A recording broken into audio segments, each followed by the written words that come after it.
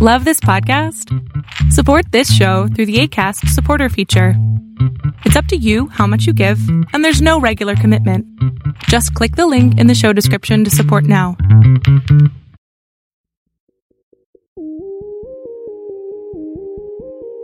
Hello and welcome to another episode of the Aranex podcast. My name's Craig Eason. I'm the editor of the Fathom World news site and host of this podcast. Many of you have been following the various developments relating to the decarbonisation of the shipping industry through what we've been writing on Fathom World and what I've been talking about with various guests on this podcast. Now, a quick reminder, if you haven't done so already, please subscribe to the Aranex podcast and go onto my website and subscribe for my irregular or once every fortnight newsletter to get some of the updates about the transition or transformation of the ocean and maritime space.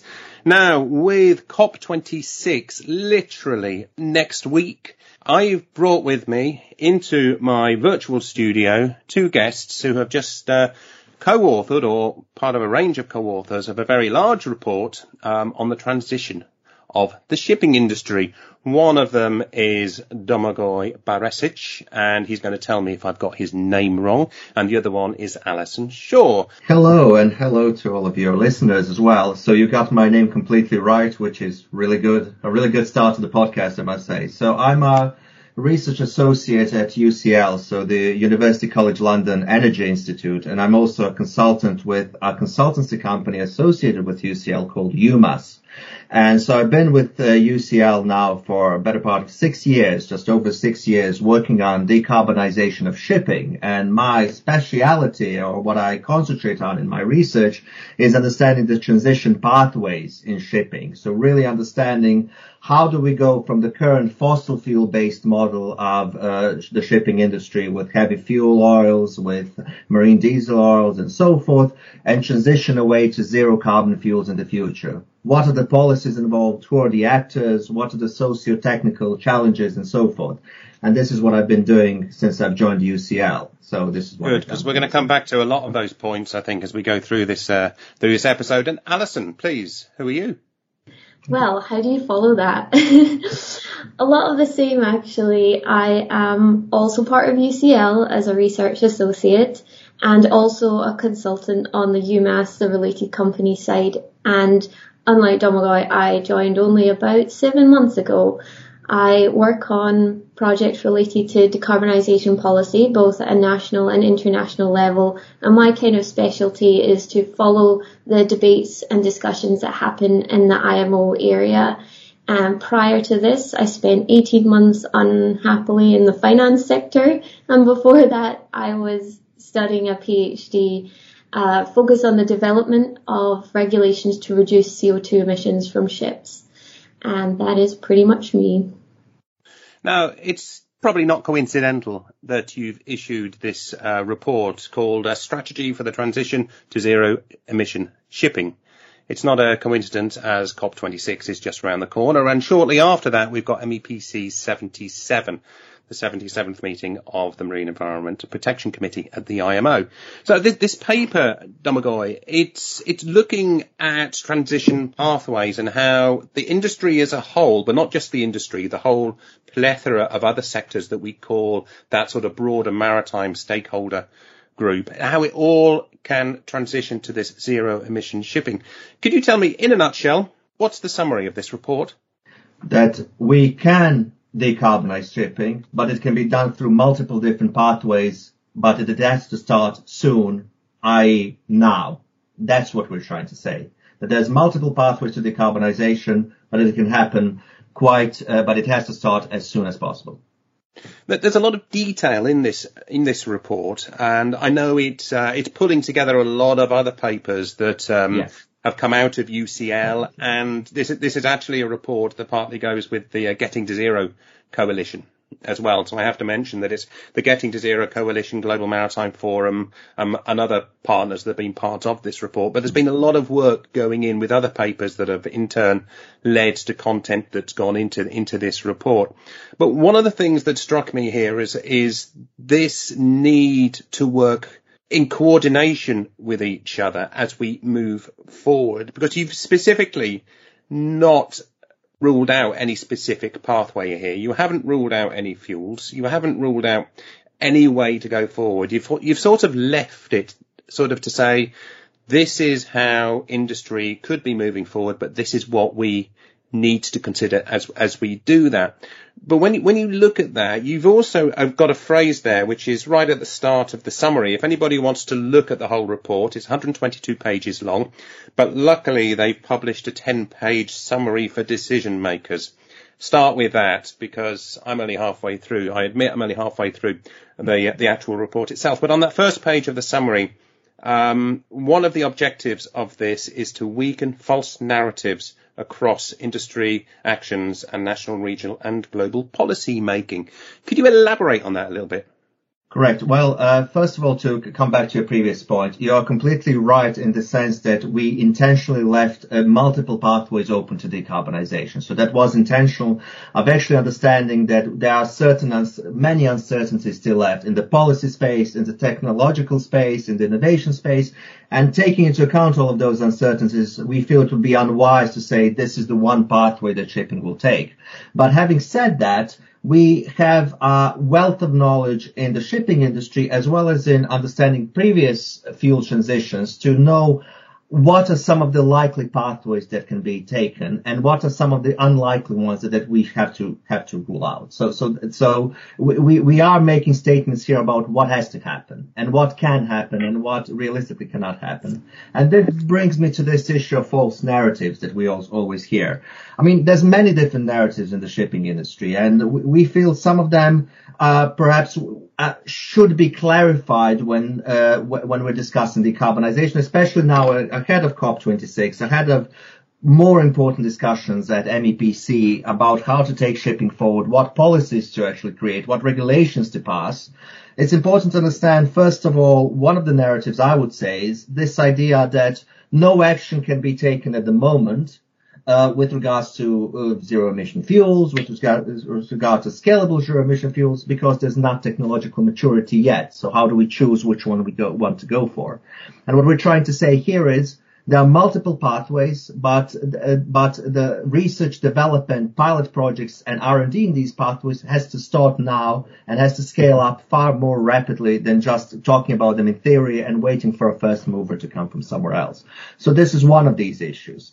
Another one also is this idea that we should concentrate on energy efficiency, operational efficiency, or what we can do now, because that's what we can do. What we're trying to say here, and a whole section of the report actually discusses this in valuable detail, is the issue that this has to happen now. We have to do everything we can with regards to energy efficiency. We have to do everything we can to operational efficiency, everything we can with regards to making the entire value chain of the shipping industry more efficient, more sustainable, and more functional. But that has to happen in tandem with the development of these scalable zero-emission fuels. So it has to happen in tandem. It's not about doing one, waiting for the results, and seeing what happens later. And then I guess finally this point is what we're trying to emphasize is that what's happening in the IMO is incredibly important. It's a fundamental part of what has to happen. This discussion is key to how decarbonization in shipping will take place. But having said that, many different actors also have to be involved, and many different actors and their actions on their own merit and in their own regard will also be fundamental. And these actions can, in certain regards, be taken independently and have to be taken as soon as possible. So I would say those are some of the main points. Well, I was going to say that to Alison, when we're looking at the way that the whole industry has got to move forward, there's been a lot of focus on the IMO, but there's also, both positive and negative, of course. It's moving too slowly. It's got a huge task. Not all of the delegations that come into the IMO are singing from the same hymn sheet. There's a lot of comparisons again with what goes on at the UNFCCC, with what goes on at the European Union level, what goes on in regional levels. Could you elaborate a little bit on this, please? Because within this document, one of the things that I did see, and it struck out, and I've seen this referenced already, is when it comes to the first movers, when it comes to the ways that the industry is going to decarbonise as a whole, you've got this graph that alludes to certain sectors being able to decarbonise before other sectors. You've also got this this map that shows that there are certain routes. So in other words, vessels, even large vessels that are on A to B shuttle routes, would be the first ones to actually be targets for decarbonisation, because that would be easier to get two nations to come to an agreement, or three nations to come to an agreement. So bearing that in mind, that you've got the graphs that point to certain vessel types, and I would suggest that some of those are very small vessel types initially, and could be very regional or coastal shipping, and that global map that says vessels that are on A to B, AB routes are the way forward. That strikes to me that there is going to be a lot more sort of regionalisation, or even sort of discussions between two member states. But at the same time, we're alluding to this goal at the IMO that the IMO has got to try and achieve. So Alison, condensing all of that long kind of comment into one question though, how do we equate what we're doing on a regional level with what we need to do internationally? Well, first of all, I think it also, what you're asking, links back to weakening false narratives, or perhaps we could call them misleading narratives. The idea that we need to wait for a perfect policy to come out of the IMO, we need to take that and move away from that, because the IMO has a very complicated process that needs to happen on a certain time scale, and to wait for a perfect policy is really going to undermine the urgency with which we need to act. So we fully recognise and respect of the IMO policy, and especially in certain phases in the transition, for example, phase 2 and phase 3. But for now, what we need, and what we're seeing already from industry, is 1, a willingness to act, and 2, investments in pilot projects, getting technology ready, spreading knowledge. I'm seeing it all the time here in London right now. GMF are having their summit, and there was a lot of sharing of where projects are at on an individual level. So we need to let this happen naturally and support it without encouraging any entity to sit and wait for policy. It's not going to come anytime soon, but it is really important in the end. And I also think that part of our report is to gain a little bit of comfort in the uncertainty. We are not going to get one perfect plan in place before we start. We need to act, and we need to learn as we go. And also, I think that there is another narrative around, and you've touched on this in your question, one size fits all with fuels. We absolutely need to look at things and see that there's different regional requirements. And that's one of the things we're doing with the first mover routes and breaking it down into more geographical and ship types. We're trying to move away from this granular, detailed debate on which fuel is going to be the solution. That's not the real way we need to think about this. We need to start looking about routes and just getting things in place right now, rather than trying to solve it first and act later. And what about the question then about how with these projects, with these first movers, and you alluded to the funding element, the financing, this report references the $2 trillion that are needed within the fuel production side of things, as well as shipping, because it's $2 trillion to actually bring the fuels into the industry as well. What about the sort of financing angle here? Not so much at the moment. We'll come to the financing of shipping, but the financing to create the fuels that we're going to need for this, and how we share those fuels with the shipping industry. How does the shipping industry get access to the fuels? How do those fuels become green? Because I think there's a reference in one part of the report.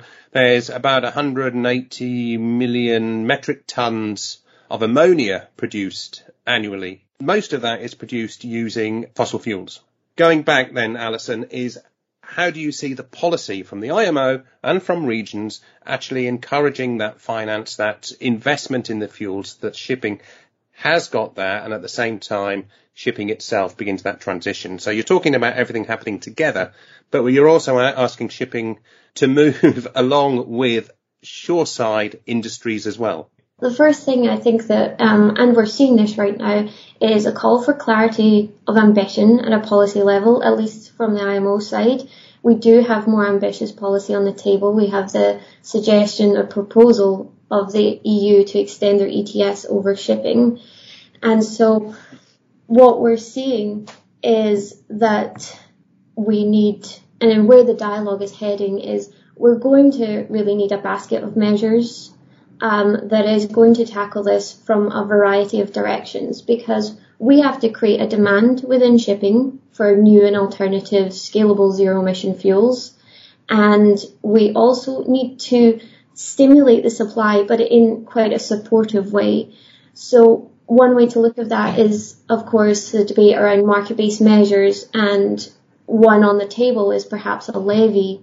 So you're looking at putting a price on carbon, which is going to hopefully encourage the transition to start, and in creating revenues, these can be recycled back into shipping, they can go to climate mitigation. All of these debates are very much in the early stages at a global level, but we're trying to focus on something that tackles demand and supply, and when you're able to use revenues for subsidies and support, you are supporting the transition happening at both ends.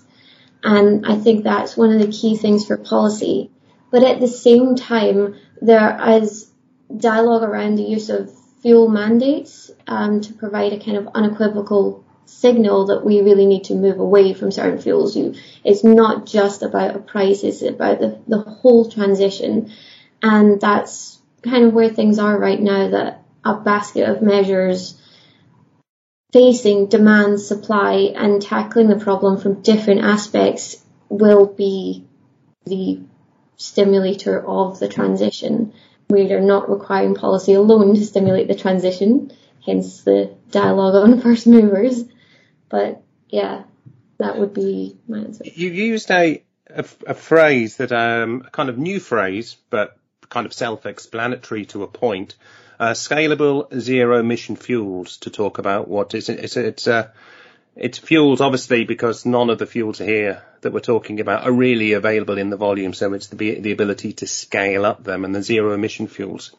So we've talked a little bit about the scalability and the need to scale up here, but Domagoj, can you just go through this definition again of zero emission, particularly when you're talking about life cycles? I keep on seeing it popping up, and I see different organisations having slightly different interpretations of what they mean. First of all, when we're talking about life cycle emissions, it means taking into account all of the emissions involved in the production and usage of the fuel itself. So upstream emissions and operational emissions involved in the production of the fuel.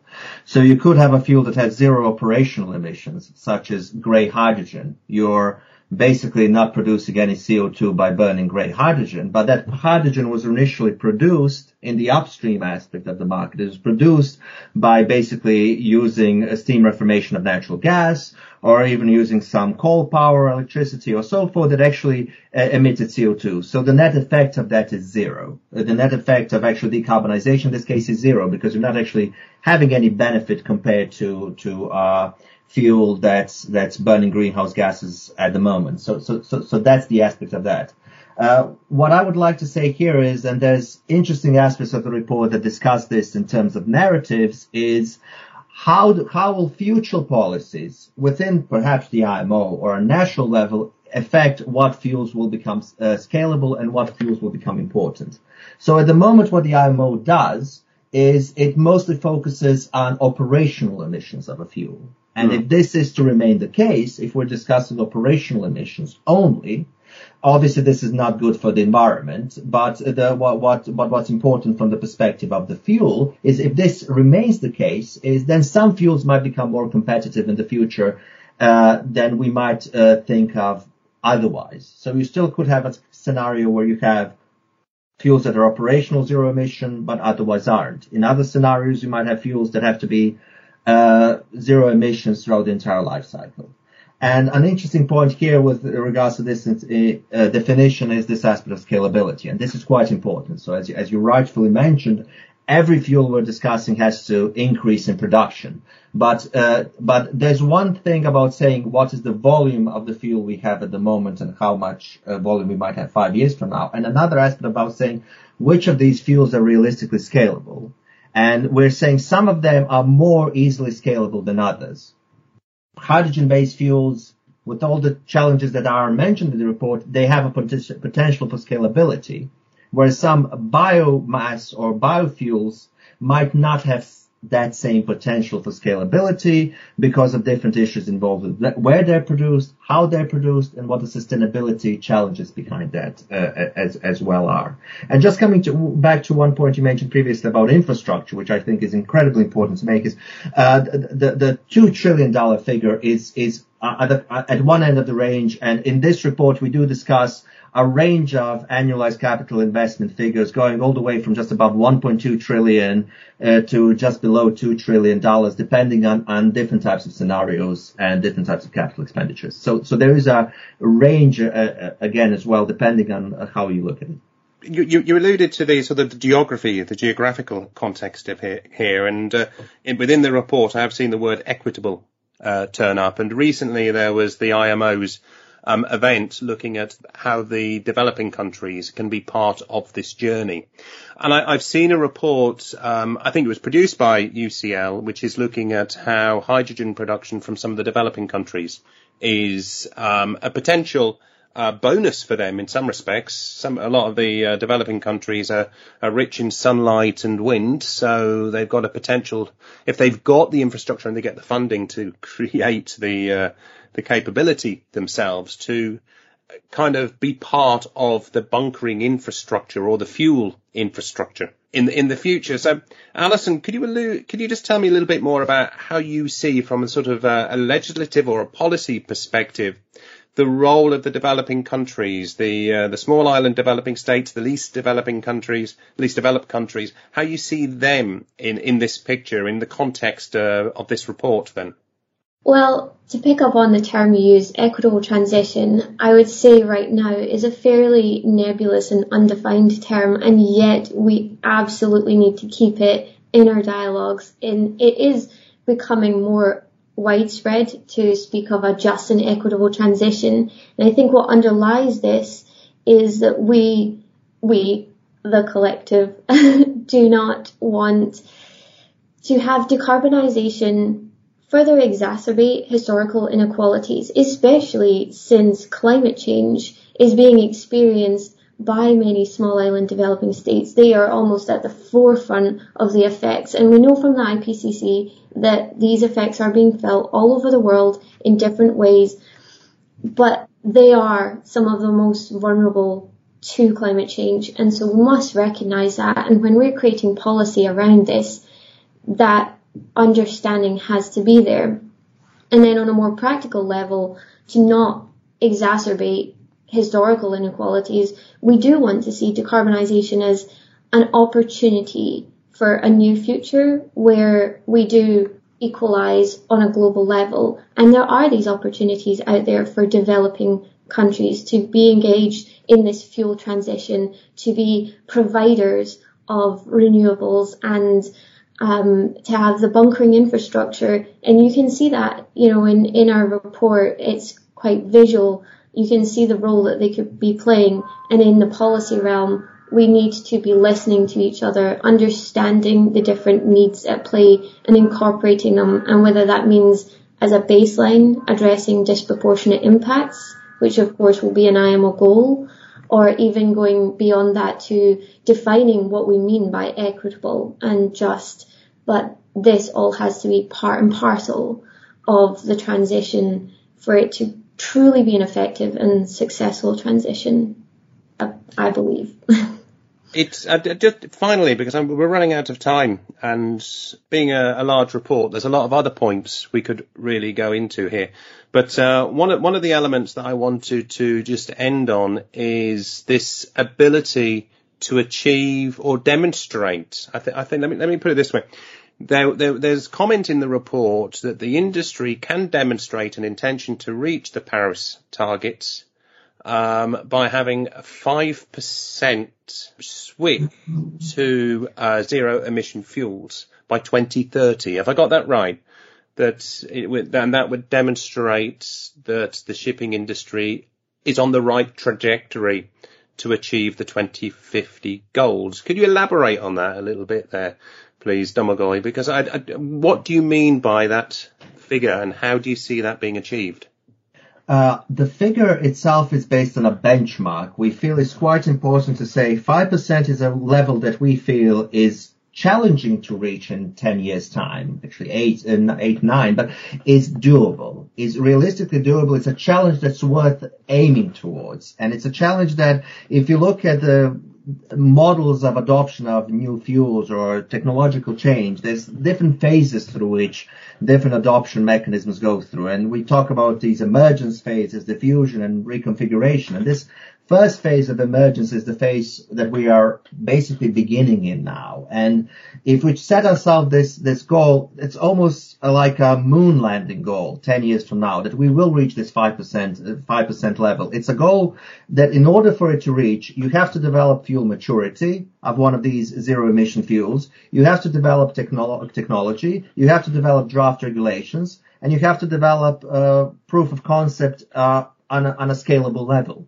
And all of this is something that is realistic to do in 10 years, albeit challenging. So this is where the 5% figure comes from. And we see it as happening through two specific ways. Number one, the countries that can go ahead, that can march forward independently within their domestic shipping fleets, are actually doing the R&D, doing the investment, and doing the scale up, that they can actually adopt these types of technologies and fuels in their domestic shipping fleets. And number two, seeing where the opportunities lie to have actually strong liner shipping routes, or first initial pilot zero emission shipping routes, either at a domestic level or at more of an international level. And I mean, here we discuss different segments in the report, which is quite well explained in the report in detail about what some of these routes might be, where they might be, and what the goods that can be shipped actually are.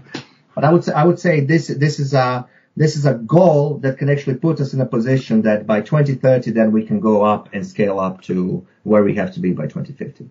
I'm just curious in terms of, that's 5% of the fuel mix that the shipping industry uses. Yes. Have you got a ballpark figure of how many tons of fuel that might be? It depends on what fuel it is, because the 5% is based on the energy content of the fuel. So on the overall energy content. So it depends on the fuel we're talking about, and then we can discuss and calculate tons. I think some of these figures have been discussed in some of the previous work we've done, and within the ballpark it should be discussed, yes. Yeah. But it depends on the type of fuel. But it would be basically talking about already a significant number of vessels operating in this regard. It depends on how many how much of this comes from domestic shipping, but it's talking about some of the nation states that might adopt these types of fuel, domestic shipping, having a significant proportion of their domestic fleet running these fuels, let's say by 2030, going into the 20 or 30 or 40% by the end of the decade. And Alison, just to end on that similar point from an IMO and a policy point of view, kind of Domagoj alluded to the sort of the national and the regional developments. How does that then fit into that international policy? Have you seen the temperature or the enthusiasm or the commitment or the levels of belief change within the world, in the policy world that you've been kind of researching over the years? I think that anything that happens out with the kind of global policy level is obviously going to feed in, because that's we talk about the IMO as if it's a singular entity, but of course it's a collection of the member states, the countries of the world. And so naturally knowledge, practice, sentiment and ambition feed from the external into the debates and discussion of the IMO. And I think that we need to get away from thinking that there is an existing tension between national action right now and IMO policy. And indeed, in their own documents, the IMO have said that they encourage member states to initiate early actions to facilitate reduction of GHG emissions from ships without awaiting entry into force of measures in the IMO context. So that gives you an idea of why there needs not to be a tension between national measures and the IMO policy that will hopefully be forthcoming, but that it can all come together very harmoniously, and that these different levels are just needed. And of course, we also have domestic fleet emissions counting for a fairly significant amount of overall emissions. So why should there be any need to stall on a national level just to wait for international policy?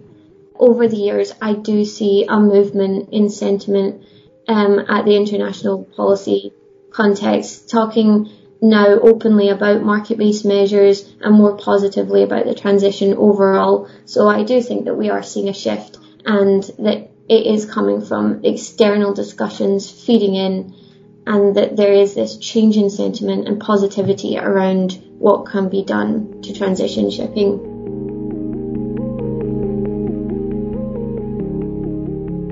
That was Doctors Alison Shaw and Domagoj Barisic from the University College London and the university's Maritime Advisory Service, a consultancy known as UMAS. UMAS has been working with the Global Maritime Forum based in Copenhagen, Denmark, and its Getting to Zero coalition. And the report Domagoj and Alison were talking to me about, looking at the pathways to decarbonisation and the reasons why action now is needed, can be found on the GMF website as well as on the Fathom World website. So that's it for today. Please remember that you can subscribe to this podcast, listen to the past 2 years of episodes, and it would be great if you could like, recommend, and even pass on this podcast and the episodes to friends and colleagues who have an interest in the changing shape of the maritime and ocean industries. And also take a look at the Fathom World website, where you can read stories about the transition and transformation of these industries, and you can sign up for my occasional newsletter too.